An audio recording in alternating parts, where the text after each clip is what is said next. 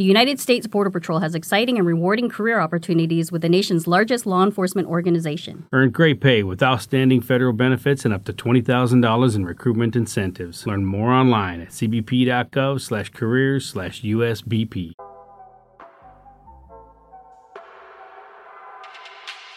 Good morning. It's June 10th, 2022, and this is 5-Minute Daily Devotionals with Religionless Christianity. We're continuing to make our way through the book of Luke. This morning we're in chapter 11, verse 1 and 2. And it reads, "Now it came to pass, as he was praying in a certain place, when he ceased, that one of his disciples said to him, 'Lord, teach us to pray, as John also taught his disciples.' So he said to them, 'When you pray, say, Our Father in heaven, hallowed be your name. Your kingdom come, your will be done, on earth as it is in heaven.'" You know, reading this, it's interesting. We just looked yesterday at Mary and Martha, how Mary ignored work just to worship at Jesus' feet. And we use John Calvin's teaching that worship is the first teaching of Christianity. And now here we see Jesus teaching how to pray. And interesting, the first part of his prayer is to worship God. You know, God is not our celestial genie. He doesn't exist to take away our pain, to lead you into the promised land and right all the wrongs in the world or that the world's done to you. In fact, God doesn't exist for you at all. It's the other way around. We exist for God. And another fascinating point here on the Lord's Prayer in general is that his disciples would ask to be taught how to pray. You know, isn't prayer just talking or pleading your case to God? Dietrich Bonhoeffer says of learning prayer, he says, "Therefore, we must learn to pray. The child learns to speak because the parent speaks to the child. The child learns the language of the parent. So we learn to speak to God because God has spoken and speaks to us. In the language of the Father in heaven, God's children learn to speak with God. Repeating God's own words, we begin to pray to God.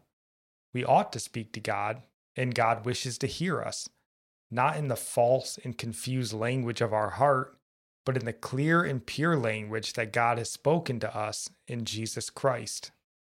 That's really good. But what I find interesting is that they didn't learn how to pray from the words in the Psalms or elsewhere in the Old Testament. Like just how Spencer has a prayer at the end of each devotional we do, it's straight from the Psalms. So what was the disciple meaning by teaching us to pray like John taught his disciples? So I just wonder how John taught his disciples. Like perhaps he had a similar prayer outline that Jesus taught. Yeah, I mean, it is interesting. And, you know, maybe the fact that they weren't overly religious men when Jesus called them could be the reason. But whatever the reason, we have Jesus's instructions and we have the book of Psalms, the prayer book of the Bible. We have instruction on how to pray. And more than that, we as Christians are commanded to pray. You know, we mentioned yesterday that Jesus didn't just live and die for our salvation, but he also tore the veil between us and God. Through Jesus Christ, our high priest, we have direct access to God the Father. And along with that, Jesus intercedes on our behalf with the Father. You know, so if your prayer life isn't great, you're missing out on a miraculous opportunity. The opportunity to have the Lord of glory hear your petitions and the King of kings make petitions on your behalf. It's truly a miracle. Yeah, that is the greatest miracle, really. So moving on to our Psalm of the day, it comes from Psalms 41:13. "Blessed be the Lord God of Israel, from everlasting to everlasting. Amen and amen." And our proverb from Proverbs 10, verse 8, "The wise in heart will receive commands, but a prating fool will fall." Now I'm praying for you from Psalms 145. "May the Lord show you he is gracious and merciful, slow to anger and abounding in steadfast love, that the Lord is good to all, and his mercy is over all that he has made. May you know the Lord is near to all who call on him, to all who call on him in truth, that the Lord preserves all who love him. God bless.